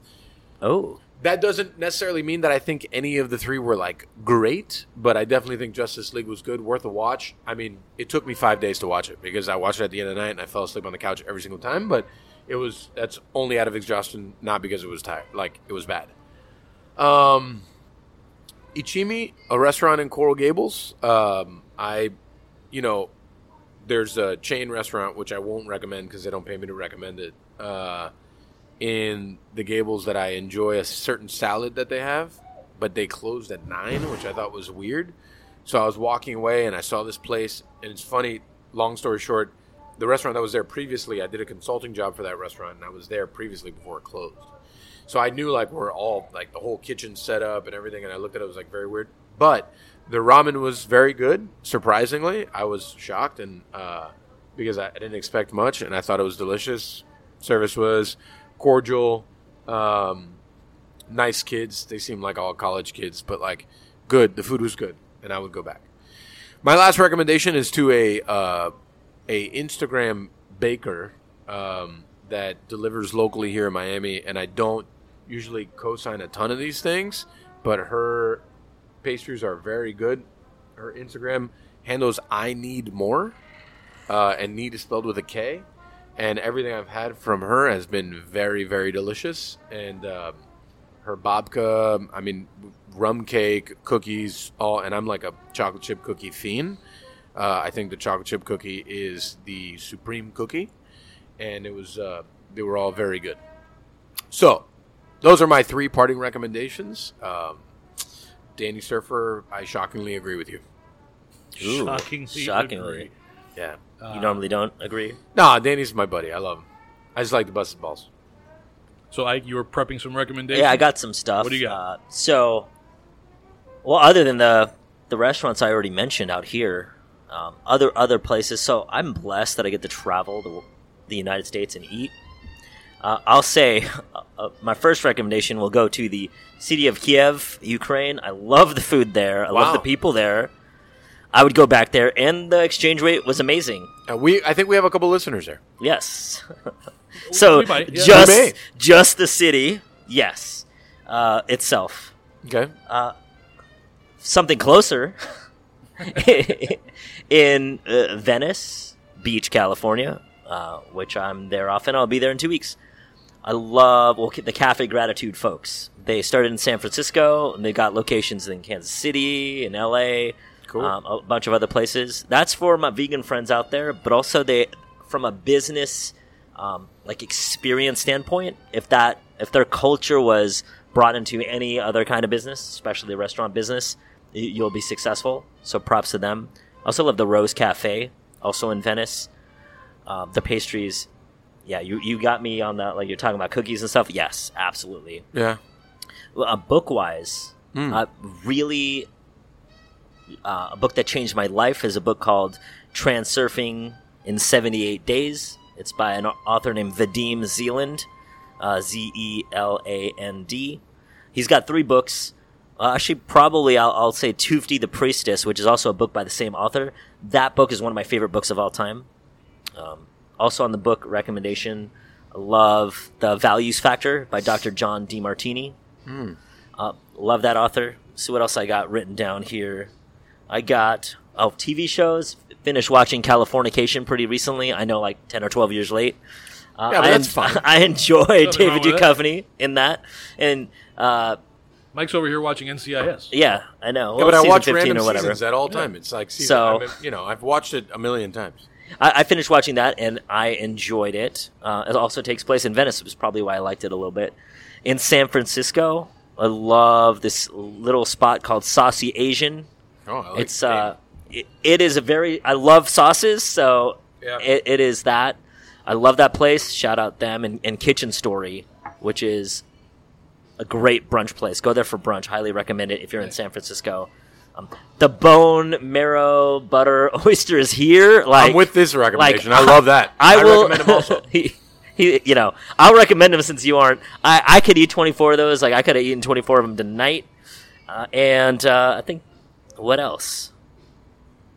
Hotdateforhire.com. No, it's not. It's not a thing anymore. Bringing it back. Yeah, bringing it 2021. 117 restaurants and Hot Date for And Hire. Exactly. You gotta build your empire. You can, I don't sell dates with me anymore, but we can win one. Maybe we go to a Work it out. Dolphins game, watch Yeah. Tua, or watch Tampa. I don't know what we could do No, something watch for Tua. sure. We don't care about Tampa No. here. Yeah. Tom's Tu- one enough. Tom is one enough. Tom Brady does have a sandwich named after him. Oh, man. So What's in the I Tom know. Brady? it is so it's a vegan sandwich, or it can be made vegan, but it's a vegan chicken, a garlic and herb sauce, mushrooms, avocado, cheese. It's like an ultimate vegan vegetarian sandwich. Sounds like Tom Yeah. Brady. It's got the avocado on there, obviously, since you're drinking avocado tequila and all that. Yeah. Good stuff.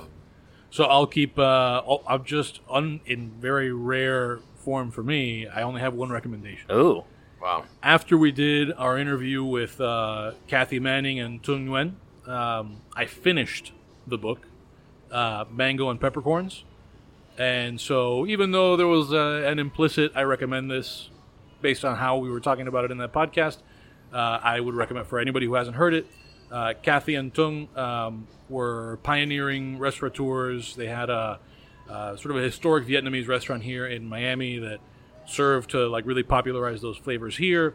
And the book is a memoir that sort of switches between the two of their voices and the voice of Tung's daughter. The story in a nutshell, I don't know whether you had heard of these people before because their restaurant is now closed. But Hai Vong is basically the product of Tung is a refugee at the time of the Vietnam War. Kathy is here in Miami and volunteers her home to resettle refugees. They become close, and neither of them having ever worked in a restaurant before, unless you count Tung's selling soup in a market in Vietnam, open this restaurant, and it becomes the thing. Yeah. Not just in Vietnamese food, but it was the hot ticket anywhere in Miami. So that memoir is fascinating. Unfortunately, I've never eaten there. I'd only ever heard stories about it. But I think some of the most interesting stuff was, about, and I wonder whether people were aware of all this when they were eating it, because Vietnamese food wasn't quite a thing in Miami at the time. But there's so much about it that was just not Vietnamese that people can relate to in that sort of fusion of cultures sense, right? So they were very well known for their kimchi, which is a very Korean thing, and it turns out that that's because Tung had learned to make kimchi by reverse engineering it when the South Koreans were dropping kimchi as humanitarian aid during the war on her village. Wow. So she brings that here. All kinds of stories like that. Just at every turn, there's some interesting thing. So Mango and Peppercorns, go and read that. I'll keep recommending that, and then hopefully, that's not why I'm recommending it, but I'm also Chronicle Books. If you'd like to send us your money, that's ads@dademag.com. Chronicle Books. If you want to publish our book, we've been working on a book for a total of 10 days. Working is a generous way to put it. It is whatever. Yes. We've had stuff going on. No, whatever. There will be a book. One day. Someday soon. And now shameless plugs. Ike, tell everybody where they can find you and the restaurants and all the things you want to plug yourself with here. Cool. So if you want to follow my adventures, the best way is at Ike Shahada. It's IKESHEHADEH. That's on everything. I do Clubhouse talks. You should check those out. I'm an Android person, so Oh, I haven't are you? gotten Yeah. into Clubhouse. I got as you see, I got two phones. I got my iPhone just so I could do some talks. So, and that's at Ike Shahada on everything. Clubhouse, Snapchat. Follow me on Snapchat. If you don't follow me on Snapchat, you will see that's this kind of conversation, but worse. So follow at your own risk. That'll be like That's pretty bad. I'm invited to a party at AVN, and that stuff will end up on there, where it wouldn't end up on my Instagram. Heard. Yes. So I would say I'm a more fun follow on that. But as far as Ike's goes, the location here is at 18719 Biscayne Boulevard in Aventura. I can't wait to go. Go there, eat there, get that place packing, and then I'll open up another 25 in Florida. That one needs to get popping first. If you want to find out news on the locations, it's loveandsandwiches.com, all one word, loveandsandwiches.com. Or you can just follow Ike's on Instagram. It's Ike's Sandwiches. And we do some giveaways there, too. We did win a date with Ike. Actually, we went to a 49er playoff game 2 years ago. There you go. Nice. The NFC Championship They game. gotta make it back to the playoffs. Yeah, I know. We'll see what they do with the quarterback now. Overall, welcome. We just gave you the I third know, pick in the exactly. draft.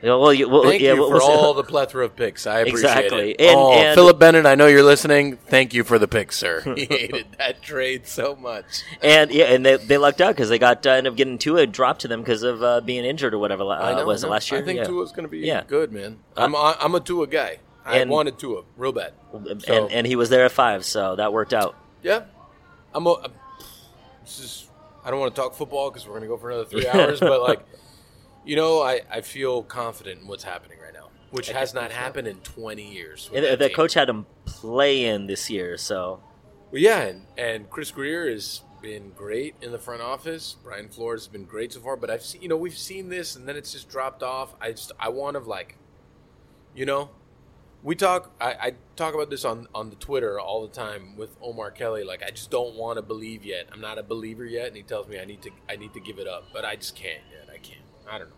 Hey, the world shows up how you want it to. Oh, so man, so I you know, could be I know. you could be like Listen, that too. I know. Hopefully, the world gives you what you need when you need it. What I need is a Dolphins Super Bowl, for fuck's sake. God damn it! I've been alive for 35 years. I just want to see one. Still, they had that undefeated season though. Oh, it was like 15 years before I was born, man. Everyone keeps saying that. I was not even a thought at that time. I'm blessed. Grew up in the Niners were winning Super Bowls. Yeah. You saw like glory days of not only the Niners but football. That was like a beautiful time for football. Period. Yeah. It's good times. Mike, Well, this has shameless been plug. great. You got shameless plug? All the things. All the things. Can we play? We'll put that play thing in there Noah's again. thing Yeah, now? we got an All the Things song. Now it's perfect. Things. All the things. I still got to recommend all my shit. I mean, we've done this 80 times already. It's whatever. Yeah, all the things. All the things. No, but who knows? Maybe How people many more plugs maybe do we people need? are coming here for the first time. But you know what? Fuck you. All the things. All the things. At this point, just all the things. All the things. That was We good. don't even need the song anymore. You're over here That singing was it. it. Was actually it incredible. made me chuckle at a time I needed a chuckle. It was There you good. go. You can Shameless find plugs. Pancong Podcast at Pancong Podcast on all the social media things. It's Podcast Sandwich. DadeMag.com/Pancong Podcast. If you want to support what we're doing around here, Patreon.com/DadeMag, DADEMAG. You might get a mug. If you're in there, I believe there will be things on social media about like how much time you have left to enter into a drawing for an item from Pincho, as Otto mentioned on the last time we recorded. And if you can't get to you through social media, just send you a letter. And just send me a Yes. letter. Yeah, with that a happened. check. Many thanks to that. I don't want to name the No, person. don't name 'cause- names. yeah, It's but fine. yeah, thanks. It was made me believe. Thank you for the she check. knows. humans She again. knows who she is. Yeah. So if you're a Patreon person, I'm going to recommend to Mike. I think this is a good time for like a strictly sandwich lightning round, like a this or that. Oh. Bam, bam, bam. Lightning thanks, round. thanks, Thanks, Ike. Ike. If you're hearing We're going beyond to do this the point, Patreon lightning round. Lightning round. Oh, Coming interesting. right up for the people that pay for it. Give us all your money and we're out.